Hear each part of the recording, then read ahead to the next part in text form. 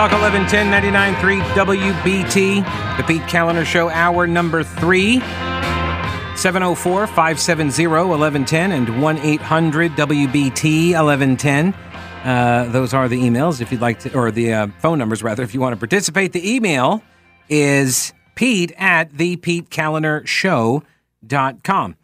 So before the news, and I'll just kind of reset this, that the North Carolina Supreme Court ruled that nurses can face legal charges for medical injuries. That strikes down a 90-year-old precedent. And it stems from a case out of Charlotte, Carolina's Medical Center, now Atrium, where this 3-year-old went in for a procedure for her heart condition. And part of that procedure included anesthesia. And the attorney representing the family said, quote, her heart stopped as a result of the anesthesia. She ended up being without oxygen and blood to her brain for about 12 or 13 minutes. That left the child with permanent brain damage, cerebral palsy, and developmental delays. The lawyer in this case, representing the family and suing the hospital successfully, and apparently the doctors, there were 3 of them, and the certified registered nurse anesthetist, the CRNA, is John Edwards, former U.S. Senator, former vice presidential candidate, who apparently now is in Charlotte. Action against the nurse was blocked by previous precedent, a case called Byrd versus Marion General Hospital. That ruling protected nurses when working under a doctor's supervision. Okay, so not nurses in every instance, in every example, every procedure, but when you're working, like in my mind, in this case, right, you are in the operating room. And the doctor, I thought, I've never been in an operating room, but I've seen a lot of TV shows that show me what happens in an operating room, and it's always like the doctor is in charge. And whatever she or he directs the nursing staff to do, they do, because the doctor is in charge. And because the doctor's in charge, the doctor has to carry the malpractice insurance. That's always been my understanding of the way this works. But, precedent. Who cares? John Edwards has a paycheck here. This case was decided along a 3-2 majority. I don't know what the breakdown was, but it appears to be, again, a partisan line breakdown. 3 Democrats, 2 Republicans. It looks like also there were recusals. Or maybe there weren't recusals. Maybe the other 2 members hadn't heard the case. I don't know. But it was a 3-2 ruling. I read through the ruling. I do this so you don't have to. You're welcome. I'm a giver. So this is the dissent from Tamara Barringer, one of the Republican justices on the Supreme Court. She cites the precedential case of Byrd. And she says, under the Byrd case, plaintiffs cannot establish that a nurse acts negligently in collaborating on a treatment plan with a doctor. Plaintiffs contend that due to developments in medicine, Byrd, that ruling, that precedent, 90 years, that is now obsolete and should be overruled. However, adhering to the principles of stare decisis, this court should not disturb settled precedent that clearly defines the liability of doctors and nurses when treating or diagnosing patients. Now, think in terms of what this means. Now, not only does this affect every nurse going forward, but this also applies retroactively to the nurse in this case. The nurse anesthetist who was working under the direction of the doctors is now liable, when before that nurse was protected by 90 years of precedent. Do you think that's fair? Now, I understand a child has been harmed. I totally understand that. And I get that there is the emotional, the human aspect, the empathy aspect to the case. But when deciding the matter of the law, is it right that you just threw out this precedent for 90 years and said all of a sudden, no, you know what? You thought you had liability protection, but you actually don't, because we just decided after the fact that you didn't. I don't find that to be comforting. If you want to look at why people don't have confidence in their institutions, this is another example of it. Justice Barringer said the legislature, which is not bound by stare decisis or this, precedential deference, the legislature could have at any time in the last 90 years enacted a different rule of liability to account for changes in the medical profession, but it did not. This is, again, another example of Democrats on the bench just rewriting law. They just rewrite it when they decide, I don't know, that it's worth it, that this child was harmed and they want to help the child, or they really dig John Edwards. He's so handsome. I don't know. Even the majority recognizes, she says, that under the current regulatory framework, nurses remain under the supervision of a licensed physician. Thus, even if a nurse's collaboration is negligent, the fact that the physician makes the ultimate care decision means that the nurse's negligence would not be the proximate cause of any injury.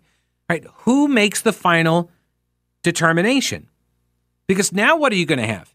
You're going to have defensive medicine being practiced by everyone in the operating room. Because now everybody's going to be freaking out that, well, if he tells me to do this and he's wrong and I do it, now I could be sued and I could be destitute because I don't have malpractice insurance. But now I guess all the nurses are going to have to go out and get malpractice insurance, right?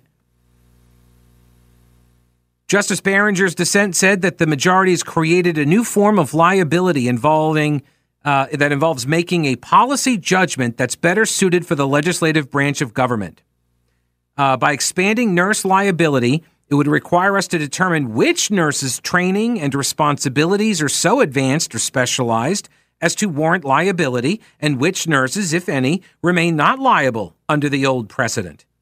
Because if you're going to say, well, you're a nurse anesthetist, and that's a special kind of nurse. You had all this extra training, you had all this extra knowledge and whatever. Okay, well, are there other types of nurses that get that kind of advanced training, that get a comparable amount? Is it just the CRNAs? How do you limit it just to CRNAs?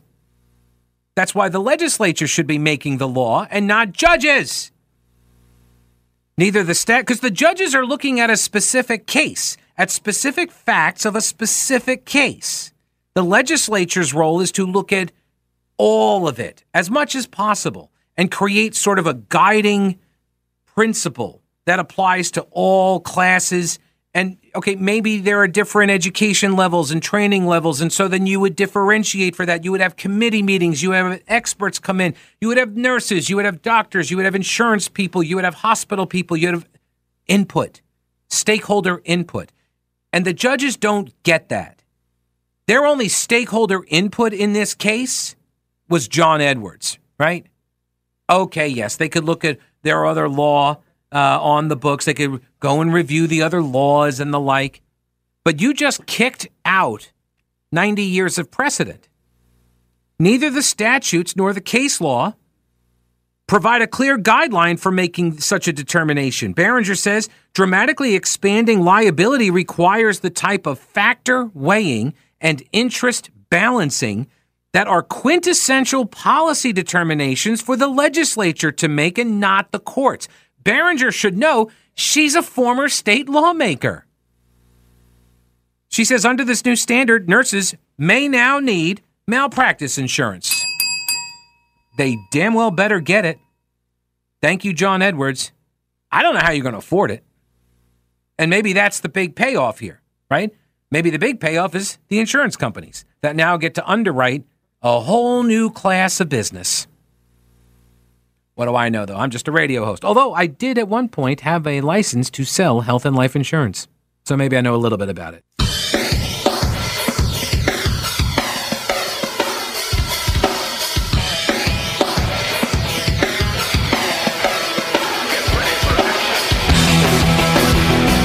News Talk 1110 99.3 WBT. Talking about the Supreme Court ruling that came down in North Carolina, argued by John Edwards.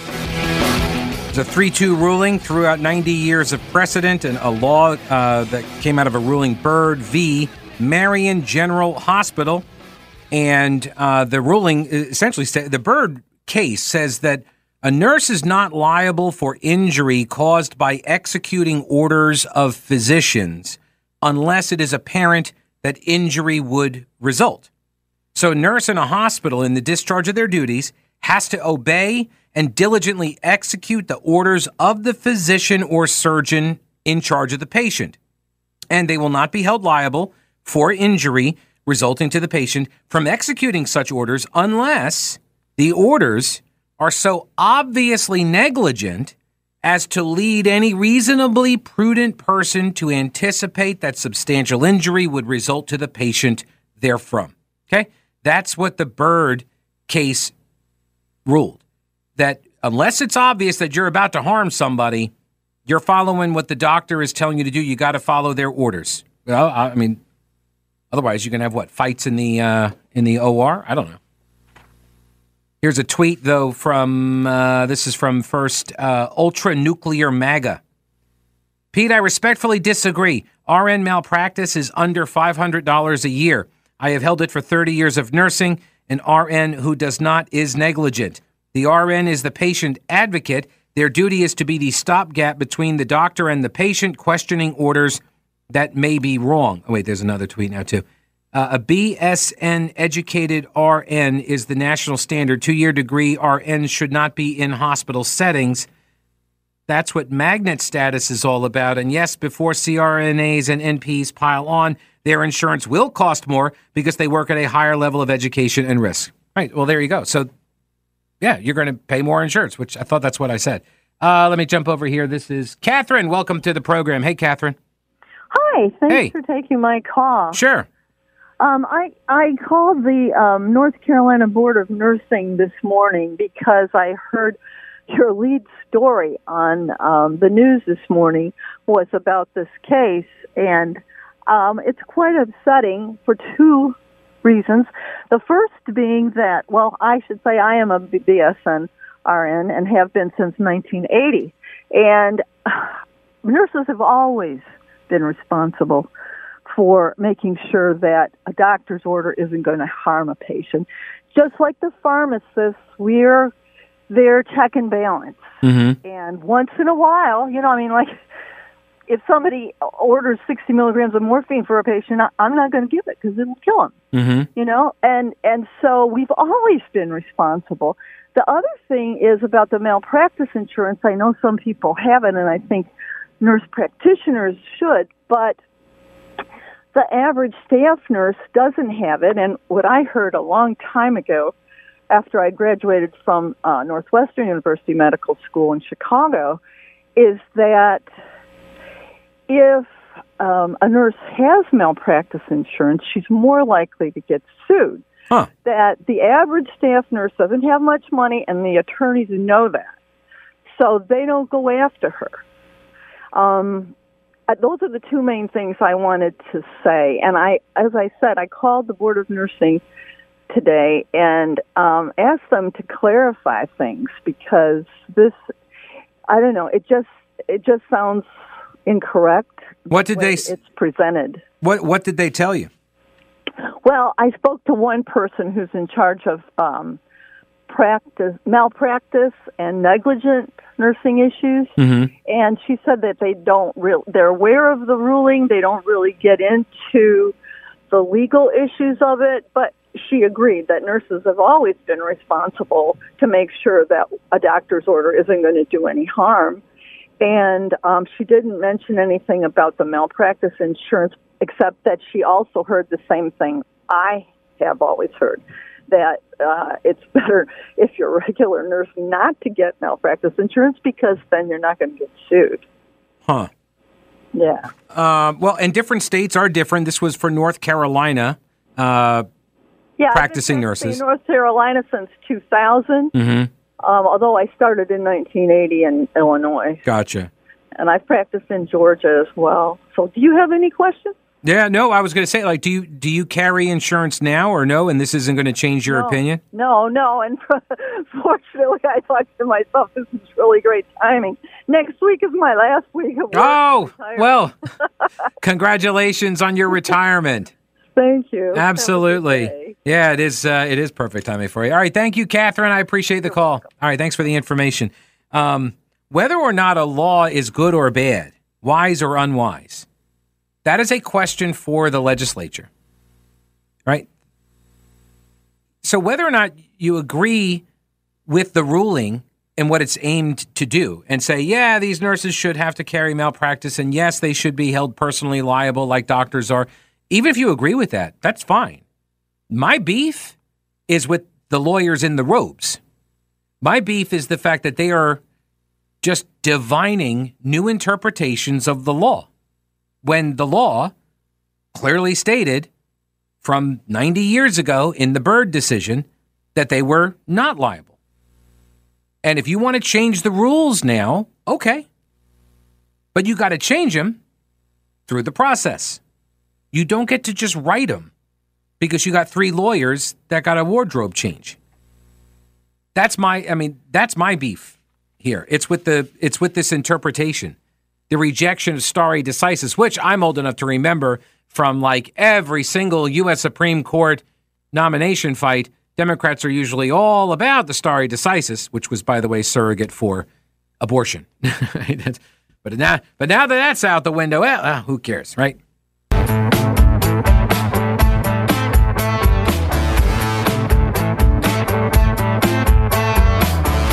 News Talk 1110, 99.3 WBT.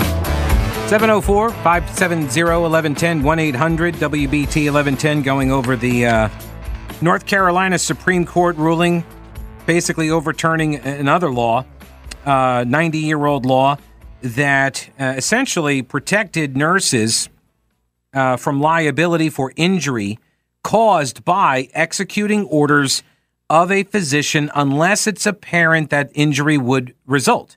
So you still have that level. There was always this level of recognition that if, reasonable person as a nurse, you're trained and you see the doctor's like, all right, I'm going to jack them up on some drug. And you're like, whoa, don't do that. That was always allowed. But if the doctor says, hey, give them this treatment or something, or go do this, and you don't have any reason to believe that that would severely injure the person, you would go ahead and do it. And then you were protected because you were following the doctor's orders. You were doing what the doctor told you to do. In the discharge of your duties, you must obey and diligently execute the orders of the physician or surgeon in charge of the patient, and you will not be held liable for injury resulting to the patient from executing such orders unless such orders are so obviously negligent as to lead any reasonably prudent person to anticipate the substantial injury would result to the patient therefrom. The North Carolina Supreme Court, 3-2 majority, decided no, actually. You can be personally liable, and even if you are following the doctor's orders, and so even if you didn't think that there was a problem, you're now personally liable too. And so there's no more protection, it seems. That's according to the case law. That's according to the Supreme Court ruling that I read. Let me go over here to Mark. Welcome to the program, Mark. How are you? Hey, how you doing? Hey, I'm good. What's up? Good. So I agree with about 75% of what you said. So go ahead and give yourself a pat on the back for that. Okay. I'm just being sarcastic like you, but yeah. Oh, I'm fluent in sarcasm. Okay, good, because my wife is, and she would have just, But anyhow, here's the deal, and this is what I need to know. So if I'm a doctor and I give the nurse, and that is a hard word to say, yeah, orders A through Z, and she goes into the operating room and she follows the orders A through Z, just like he said. But this 13 minutes of brain dead, her PO2s went to nothing or something. I want to know if, she followed the orders, but she fell asleep or something. What happened there? Mm-hmm. Do you know? Well, no, and that's the thing. If there was some obvious reason for the nurse to recognize something had gone wrong, right? Mm-hmm. But that's not the carve out here. There's no carve out being offered. They're just saying it doesn't apply any longer. That medicine has progressed beyond what it was back then 90 years ago, when maybe there was a little bit of sexism going on here too, like the woman shall listen to the male doctor or whatever. Right. and No, that's it. I agree that the legislature should handle that. And you know what? Maybe these anesthesiologists, doctors need to, get off the golf course and back into the OR. I don't know. Oh, oh, there you go, Mark. Earns the coveted rim shot. All right, Mark, I appreciate the call. Oh, I see. All right, man. Look, again, my beef is the way it's done. If you're going to change the rules, then you go through the process. And you change the rules through the process. Hang on. I got another message here from Ultra Nuclear MAGA, who says, good grief.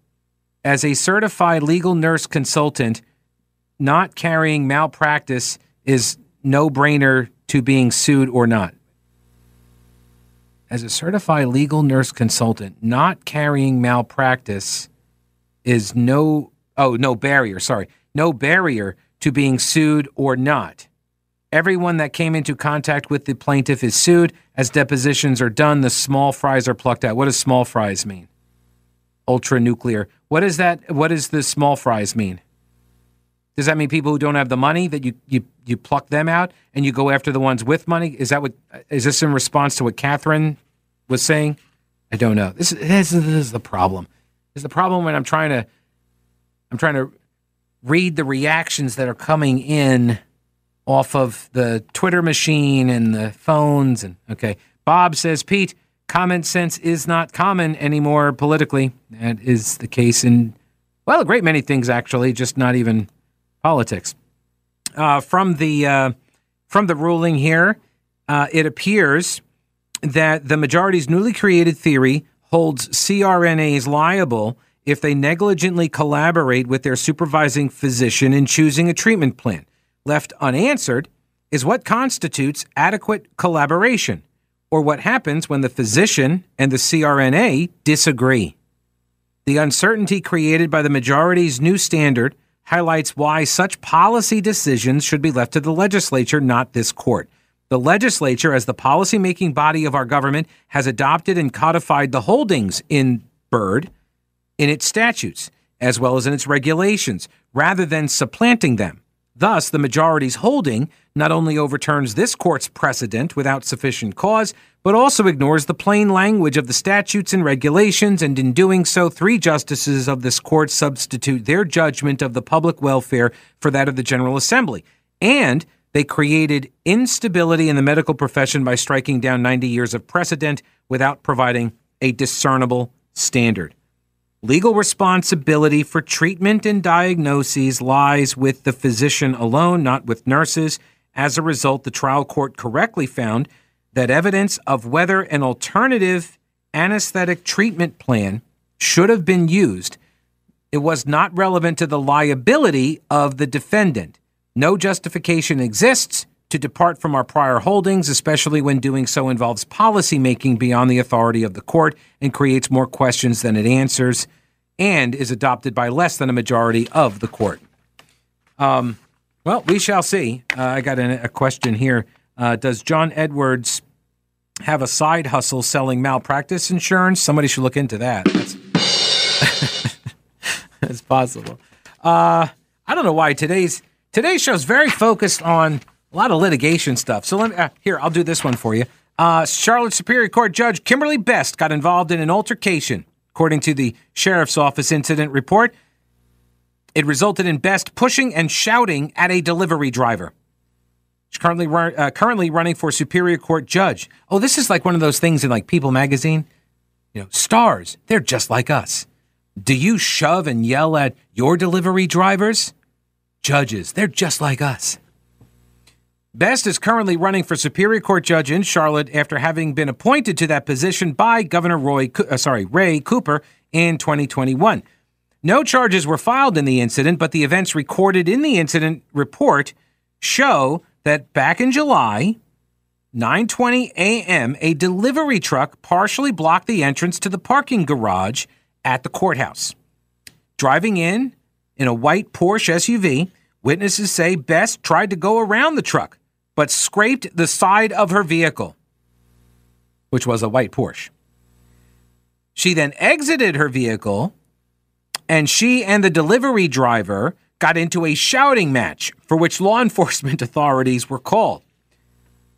Strategic Officer Larry Goodman, good person, was directing traffic around the truck at the time and called authorities for backup when the altercation led to Best pushing the driver. In the report, Best admitted to police that she, quote, forced the delivery driver back. The incident report states that during the altercation, this according to the Carolina Journal, that the driver tried to take a photo of the judge's license plate, but the judge slapped the phone out of the driver's hand and pushed her. That is assault. Gunter told police that she was not going to file charges. The report shows that other witnesses were hesitant to offer statements on the incident as well. Gee, I wonder why. Might that be considered, what's the word for it? Privilege? Is this privilege? Judicial privilege? The driver got out of the SUV, started yelling at the driver. By the time I made it to the back of the truck, they were nose to nose. I stepped in, said the guard, or said the strategic officer. Sorry, I don't know what that is. Strategic officer. The SO.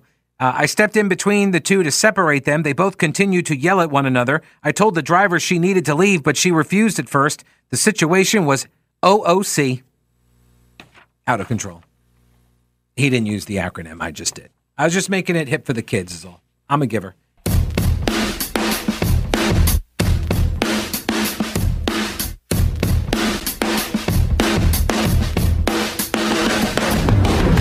News Talk 1110 99.3 WBT. I want to do a story. I don't know if you guys paid much attention to what happened out in Buncombe County.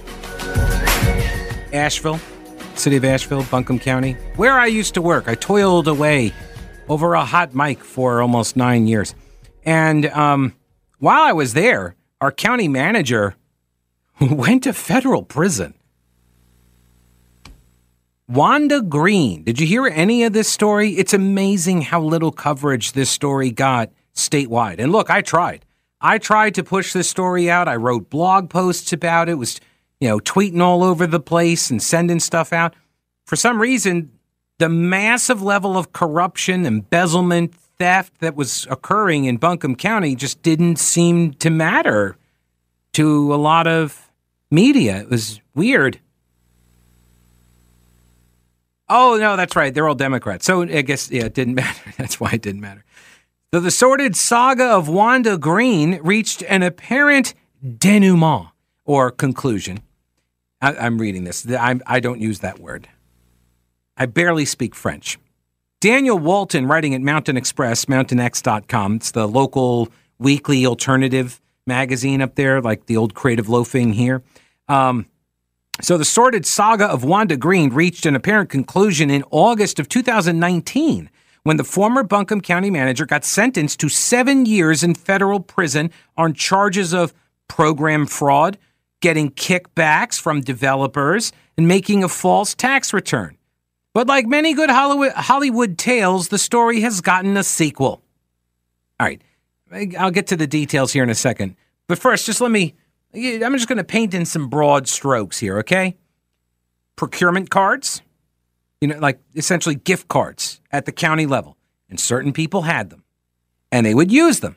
And then they would buy all sorts of stuff for themselves. And then Wanda was in charge of reviewing them all. And so when she went to Target and went on a spending spree, then, nobody would ever know about it.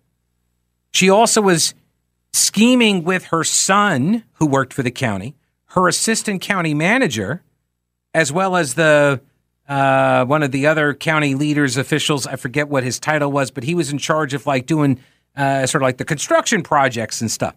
And all three of them conspired in a kickback scheme with builders.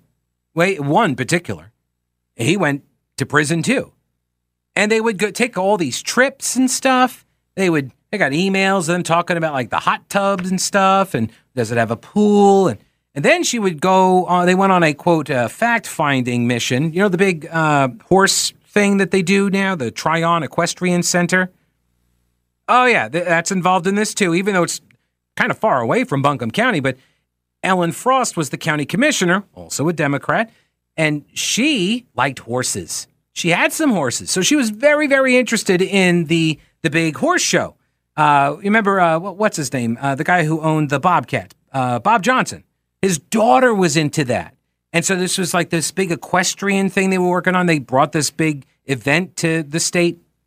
And Ellen Frost wanted to advertise at the equestrian center for the airport or something. And lo and behold, the money that went over there that got them access to go to the horse show never actually went through the airport's budget. So it turned out to be just like Buncombe County taxpayers coughing up the money so Ellen Frost and Wanda Green, the county manager, could go to the horse show together. And then they took a trip to upstate New York where Ellen had an old horse that they had retired to some farm up there, and she missed it. She wanted to see it. And so we got to pay for that, too, as a Buncombe County taxpayer. We got to send them up there so she could visit her old horse. I mean, they said it was on a fact-finding mission to check out some facilities that the horses have to go through, like the quarantine systems or whatever, the inoculation tents and stuff. Yeah, but in actuality, this was the scandal. They stole hundreds of thousands of dollars from Buncombe County taxpayers. On July 6th, county officials launched a new civil action against Wanda Green, the former county manager. The complaint also names her son, Michael Green, and his wife, Selena Green. It alleges that the former official, Wanda, hid hundreds of thousands of dollars with her family members to avoid paying restitution to Buncombe County. I believe Noel Tinn, local attorney Noel Tinn, I think he's the attorney for Wanda Green in this case. According to a document filed by Philip Anderson and Ron Payne, the attorneys retained by the county in this matter, Wanda Green began transferring large sums to her son and daughter-in-law shortly after learning she was under federal investigation. The transfers total at least $350,000. Anderson, by the way, she's been in prison since October 2019. They say that after she gave the money to her son and her daughter-in-law and gave them power of attorney, and she did this upon entry into prison. And then the couple deposited somewhere north of $100,000 to her in their accounts.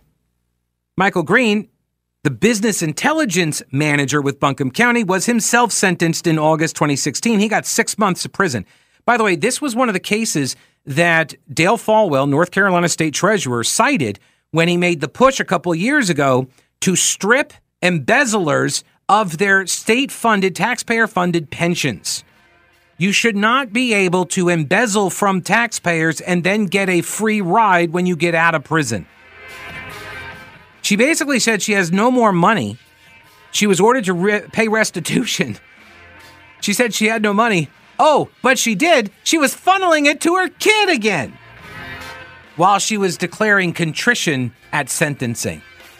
By the way, her sentence got reduced. She's now scheduled for release at the end of March.